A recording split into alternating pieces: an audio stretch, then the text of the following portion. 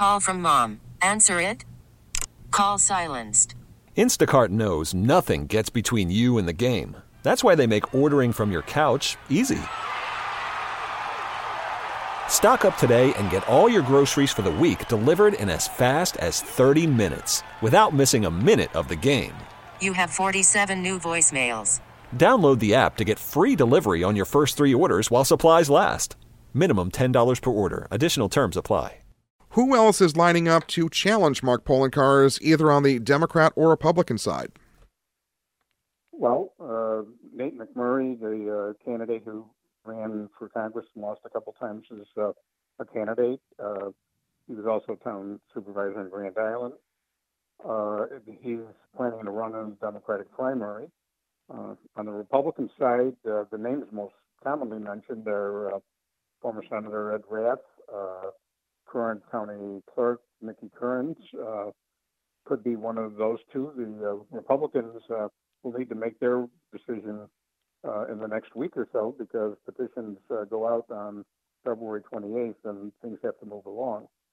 How likely are we going to see Republicans line up to run against Mark Poloncarz in the county executive's race? Well, I think that they think that there's an opportunity there. Hope always springs eternal. The county executive has gone through very serious issues over the last few years with COVID and storms. Most folks also recognize that the county is in fairly good shape financially, but that is going to stop opposition from developing. I think that the Republicans will aggressively try to pursue that. How their opportunities turn out to be, I don't know. The one problem the Republicans have is that they're not getting along with the Conservative Party at the moment in Erie County. And Republicans traditionally have never been elected to countywide office without the Conservative Party endorsement. Mark Poloncarz is seeking an unprecedented 4th term as Erie County executive. How likely could voters have, if you will, Poloncarz fatigue? Well, that always becomes an issue as time goes on. But, of course, we have a local example to contradict that. Mayor Brown was elected to his 5th term last year. So I think that the public will judge those things based on the merit of the candidates, and they have a lot to talk about with the issues that we've discussed.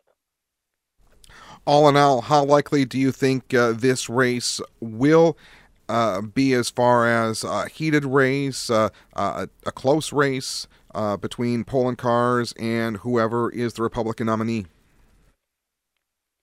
Well, it depends on the nominee of the Republican Party. It also depends on what I just mentioned about the Conservative Party. There have been occasions when the Republicans have run very strong countywide races. It depends on how well they can operate to put a campaign together. They also have to raise money. The two leading candidates for county executive on the Republican side, Mickey Kearns and Ed Rath, between the two of them have a total of about $10,000 or $11,000 in campaign accounts. Poloncarz at this point has $429,000. So that's an immediate challenge for whoever the Republican candidate is, and you can't get too competitive unless you can start to raise a lot of money. All-star closer Kenley Jansen, we have a question. What's the best podcast of all time?